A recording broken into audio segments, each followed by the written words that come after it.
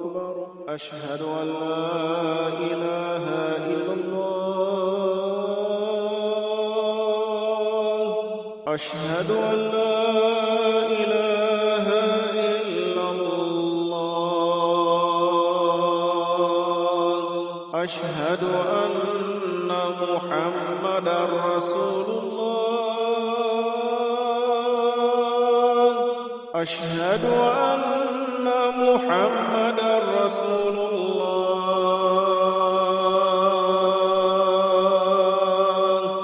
حي على الصلاة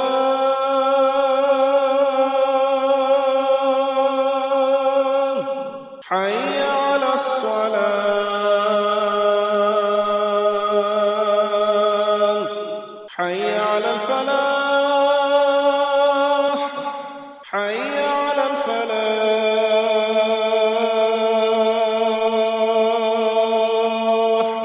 الله أكبر لا إله إلا الله.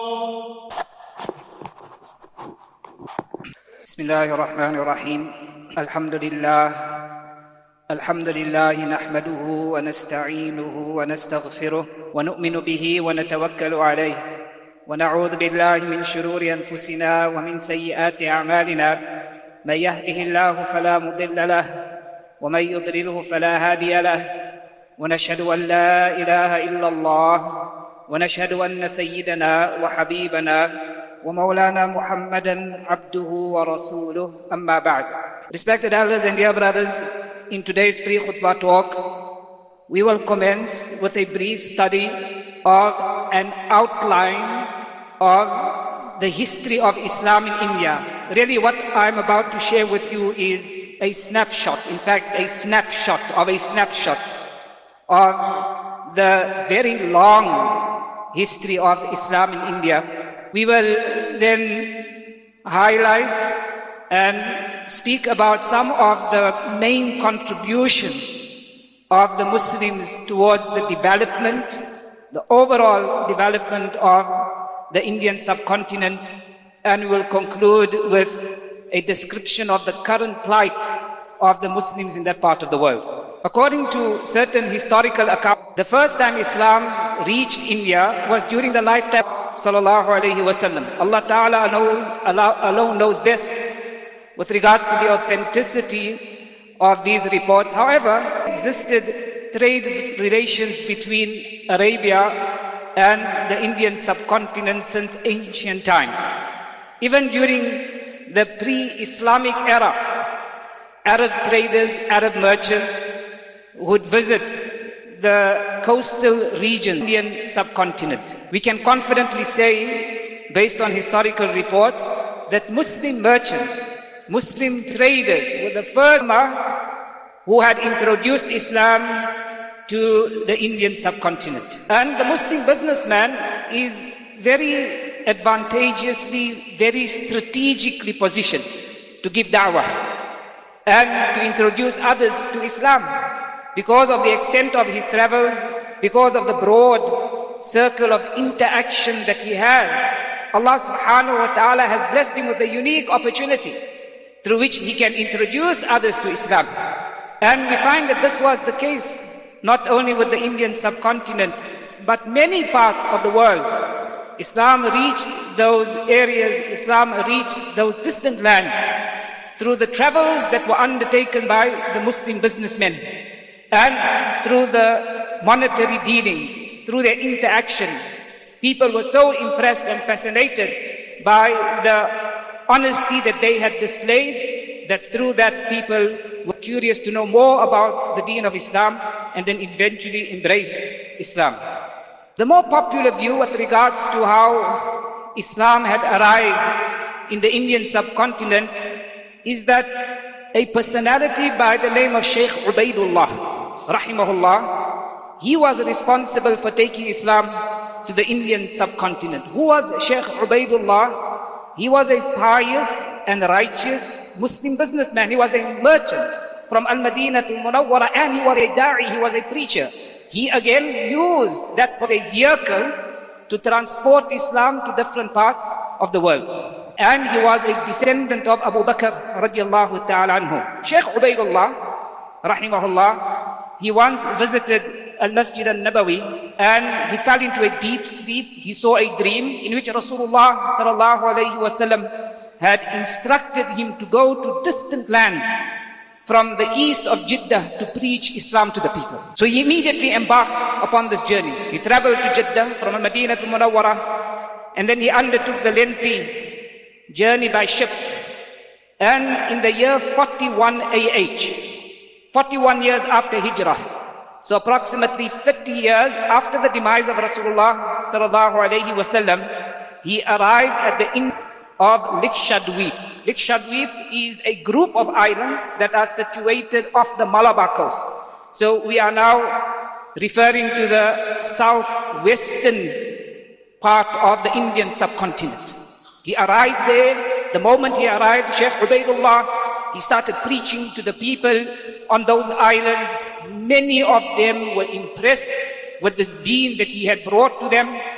Many of them, multitudes of people, embraced Islam at his hands, and up to this day, those regions and those islands are inhabited by a great majority of Muslims. We fast forward approximately 50 years later.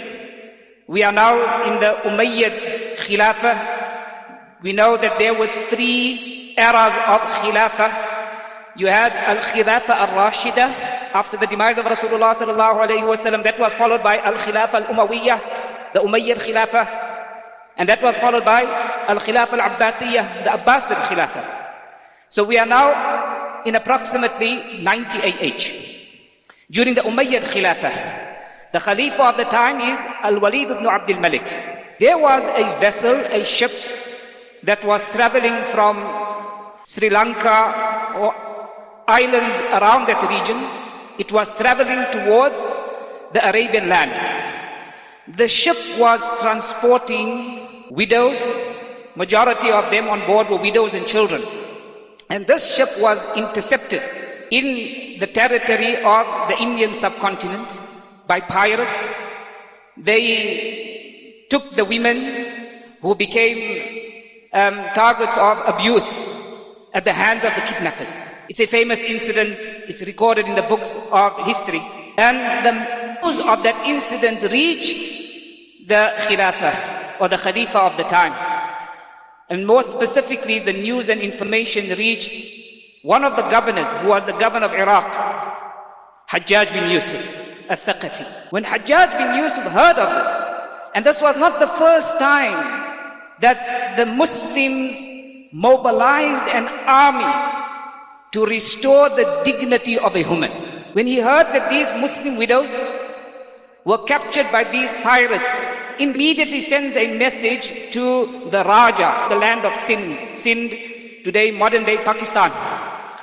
So he sends a message to him that this incident and this crime was committed in territory that belongs to you.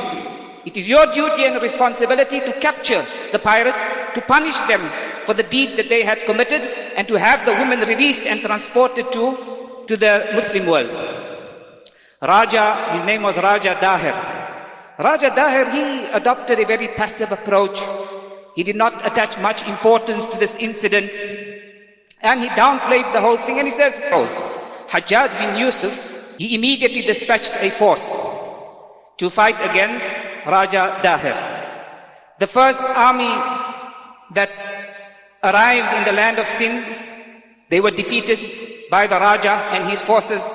Hajjaj, he sends a second army. The second army is also defeated.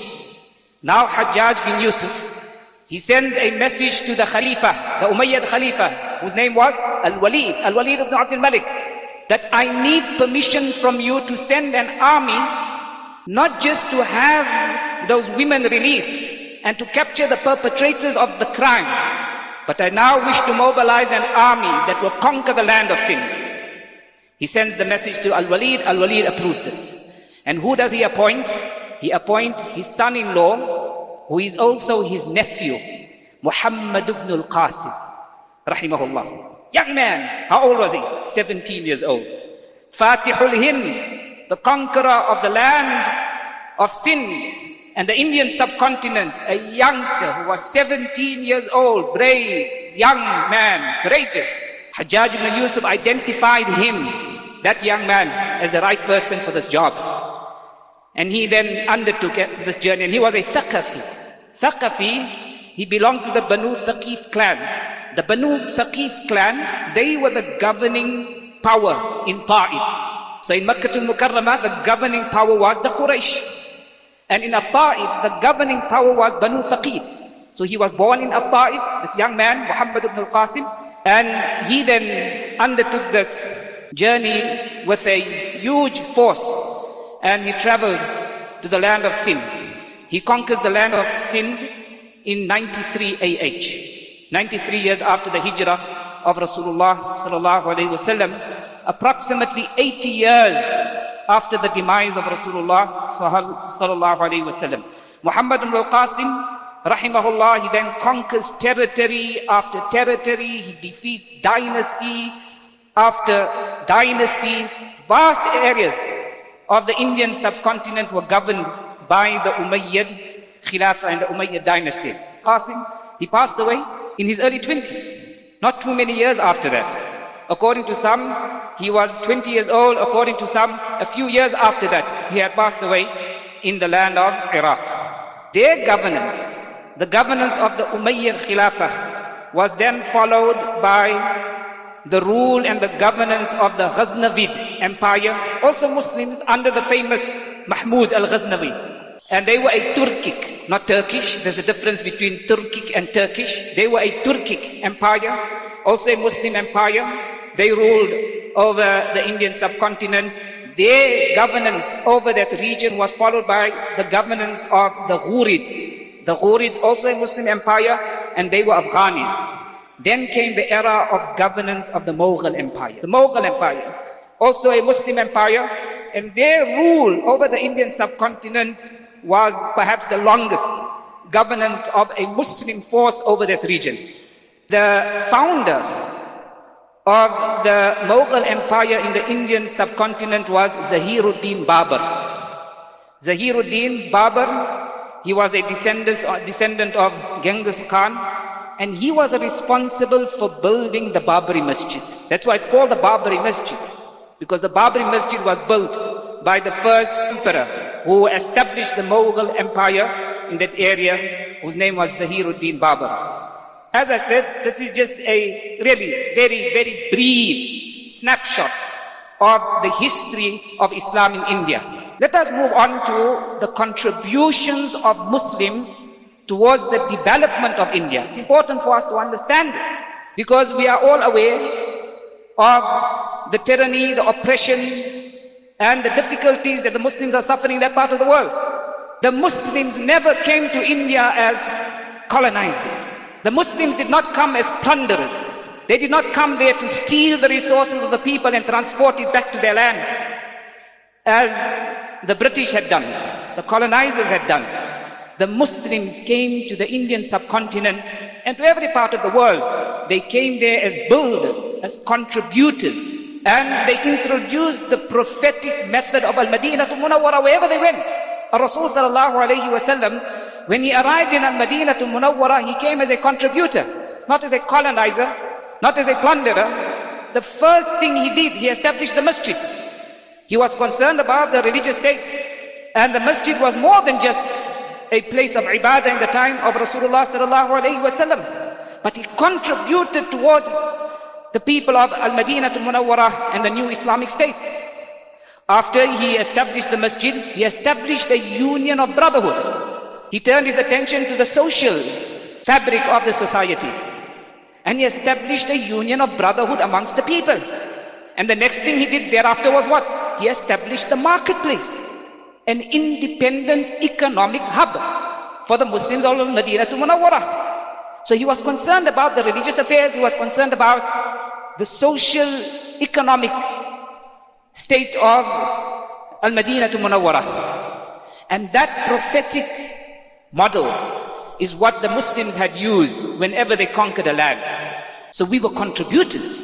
the Muslims have contributed tremendously towards the growth, the advancement of the Indian subcontinent. And that is something that can never be forgotten. That is something that the books of history will always record and always remember.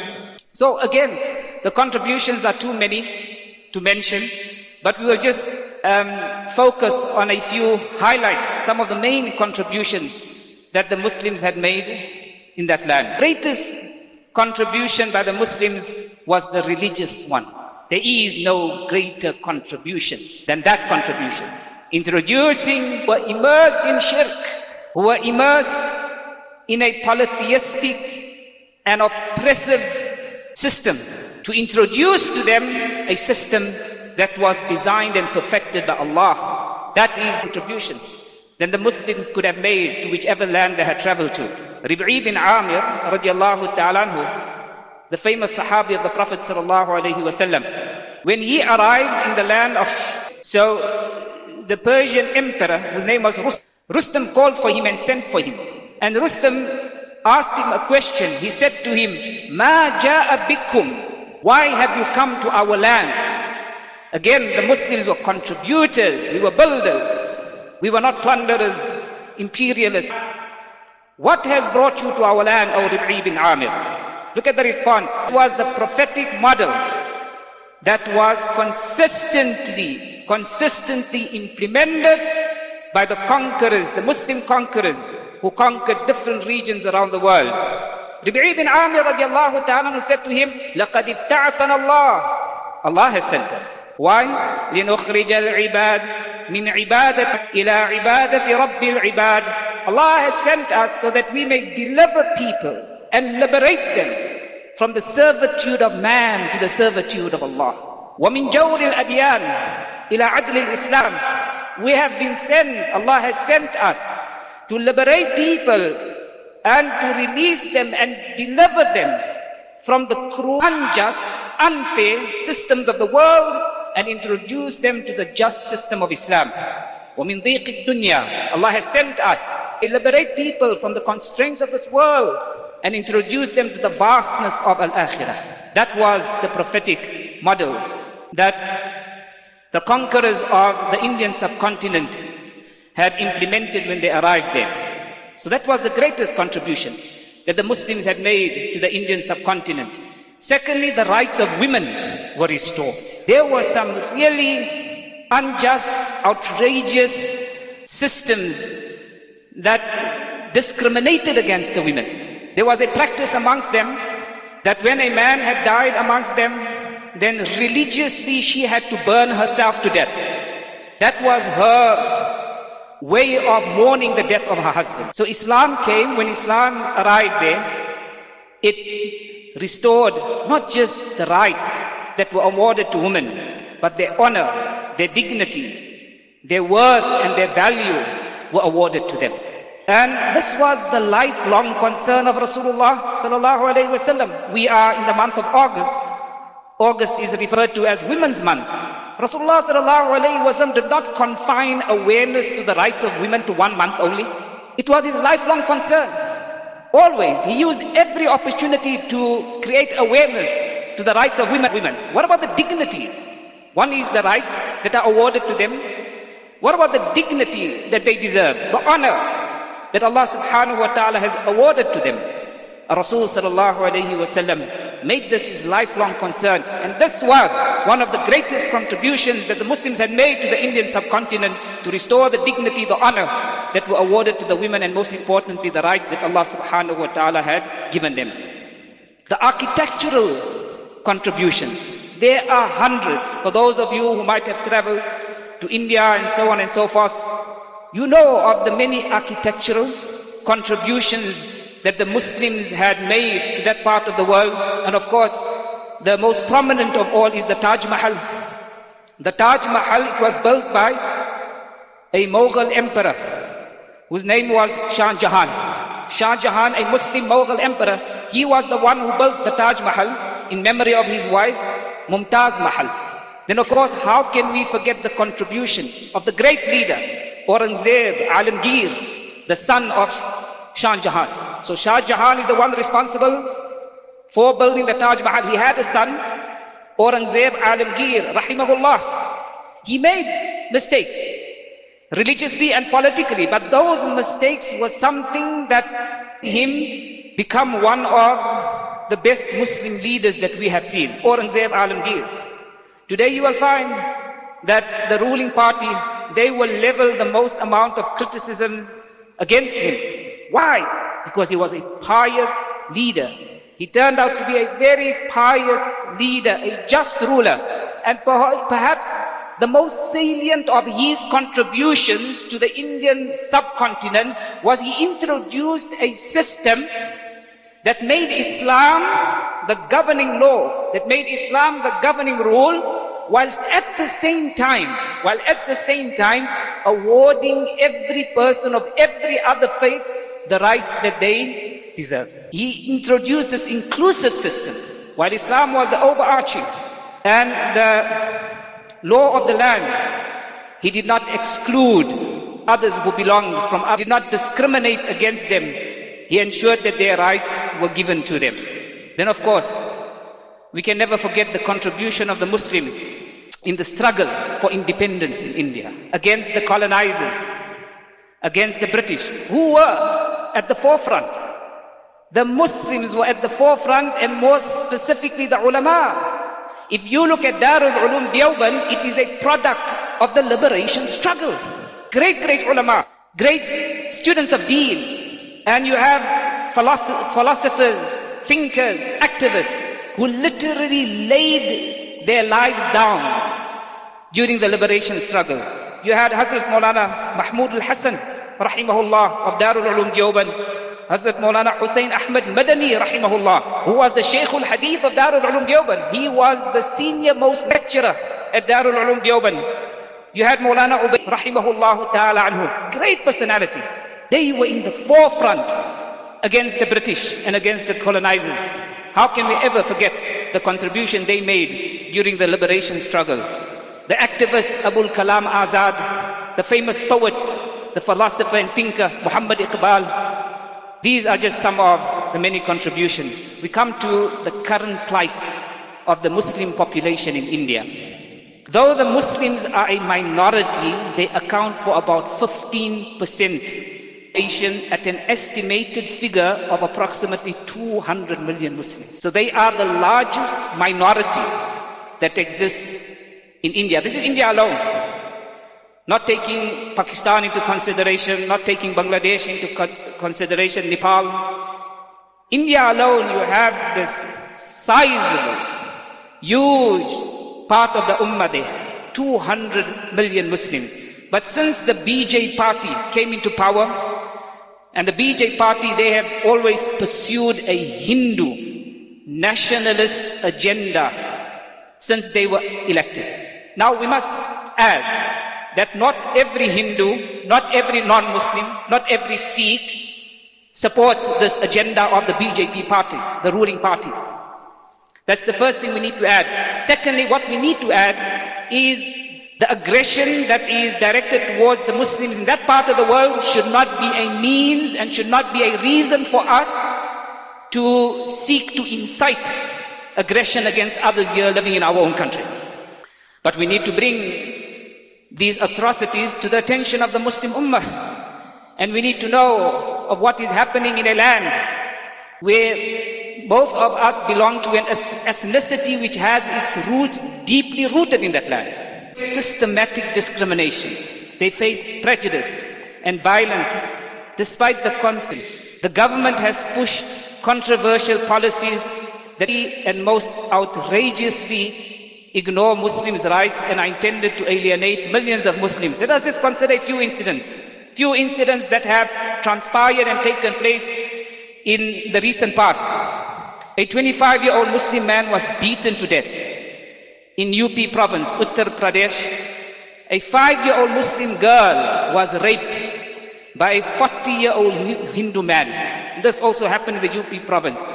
In the past, wallahi, on more than one occasion, the Muslim Khalifa, the Muslim leader, mobilized an entire army, we mentioned this earlier, to preserve, to protect and to restore the dignity of a Muslim woman. Here you have a 5-year-old girl, and this is one incident out of many. She is raped, she is robbed of her dignity at such a young age, and there is no one out there but Allah who will provide her comfort in dunya and akhirah. A Hindu mob forced a minor Muslim girl to remove her hijab and then sexually assaulted her on camera. A Hindu railway guard, recently, where a Hindu railway guard, he first murdered his colleague, and then he hunted down 3 Muslim passengers and shot them dead. He then praised the BJP ruling party.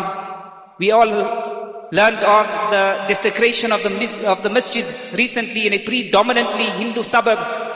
A masjid was completely desecrated, and the masjid was almost destroyed and razed to the ground. And the imam, a young man, 19-year-old imam, was murdered. This happened a few weeks. And his brother, after the incident had taken viewed, he says it seems as if they tried to behead him, to remove his head from his body. This incident was followed by burning of businesses by locals, and then the demolition of homes and properties by the government. The government themselves, after this incident transpired there, they began demolishing businesses, hotels that belonged to certain Muslims, and even destroying their homes. In the most recent incident of discrimination, this happened last week, local non-Muslims, they marched through the business district of Muslims, businesses belonging to Muslims, and they demanded that all Muslim businesses should be boycotted, and they threatened the Hindus who supported Muslim-owned businesses. This again is just a few of the incidents and few of these events of discrimination against Muslims in that part of the world. We ask Allah subhanahu wa ta'ala, the objective is just to draw awareness on the current situation, Muslims in that part of the, so that we are aware of it and we make dua for them. And we ask Allah subhanahu wa ta'ala to grant them afiyah, to restore the izzah, the dignity and the honor of our Muslim sisters and mothers in that part of the world. May Allah give them the courage. May Allah grant hidayah to the enemy. And if hidayah is not meant for them, may Allah subhanahu wa ta'ala deal with them in a manner that befits them. Inshallah, we'll have a nikah before the khutbah. Traditionally, when there's a Jumu'ah nikah, then the talk is on nikah. Nikah advice is given. The thing is that we're having a Jumu'ah nikah here almost every second or third week. There's an overload of nikah. You might be thinking, Maulana wants me to maybe try something adventurous. A number 2, and if I'm on 2, maybe he's asking me to get a number 3. May Allah subhanahu wa ta'ala grant us afiyah. May Allah subhanahu wa ta'ala protect us, protect our marriages. One piece of advice for myself, for the newlywed, and for the nearly dead. Hold on to salah. As husband and wife, don't ever abandon salah. In fact, it should be an agreement, an arrangement, a covenant between husband and wife, that no matter what, come what may, we will never abandon salah. That must be a pact between the husband and wife. You can hold on to that. You can hold on to salah. You are making Allah priority in that home. When you make Allah priority in your relationship, Allah subhanahu wa ta'ala takes care of the rest.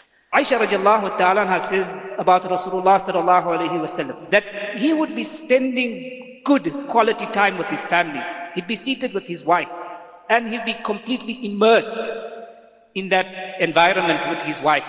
But the moment adhan was given, his whole attitude changed, as if he never knew who I was. Priority. Give priority to your salah, in your home, in your marriage, in your nikah. Allah subhanahu wa ta'ala will grant you bliss, happiness and afiyah. Wa akhiru da'wana alhamdulillahi rabbil alameen. I request for the nikah parties to come forward. Bismillahir Rahmanir Rahim. The representative of the bride, Abdul Haq Hamid, is he present? The bridegroom is getting worried here. Okay. Jazakumullah khair. The representative of the bride is Haji Abdul Haq Hamid. The witness to the representation, Brother Irshad Ghulam Muhammad and Brother Hassan Khan. The mahar has been stipulated by mutual agreement between the parties. Do I have your permission to perform this nikah? Bismillahir Rahmanir Rahim. Alhamdulillahi nahmaduhu wa nasta'inuhu wa na'udhu billahi min shururi anfusina wa min sayyiati a'malina.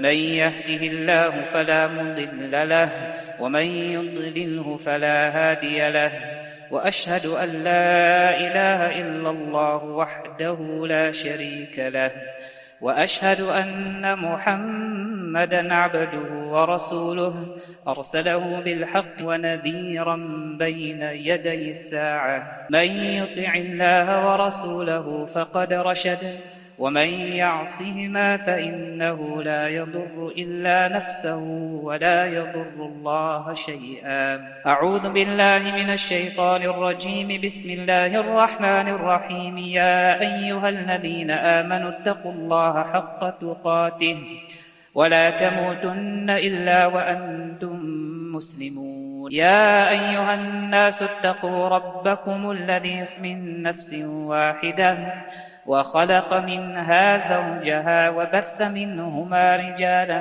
كثيرا ونساء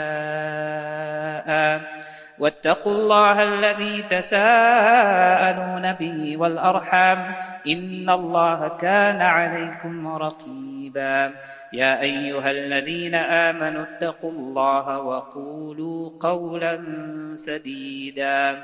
وقال النبي صلى الله عليه وسلم النكاح من سنتي وقال فمن رغب عن سنتي فليس مني. ونسأل الله ربنا أن يجعلنا ممن يطيعه ويطيع رسوله ويتبع رضوانه ويجتنب سخطه فإنما نحن به وله.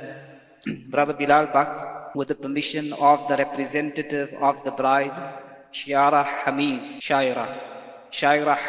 and with the agreement of the mahar between the parties, in the presence of the witnesses and this congregation, I hand over to you in your nikah, Shaira Hamid. Have you accepted her in your nikah as your wife?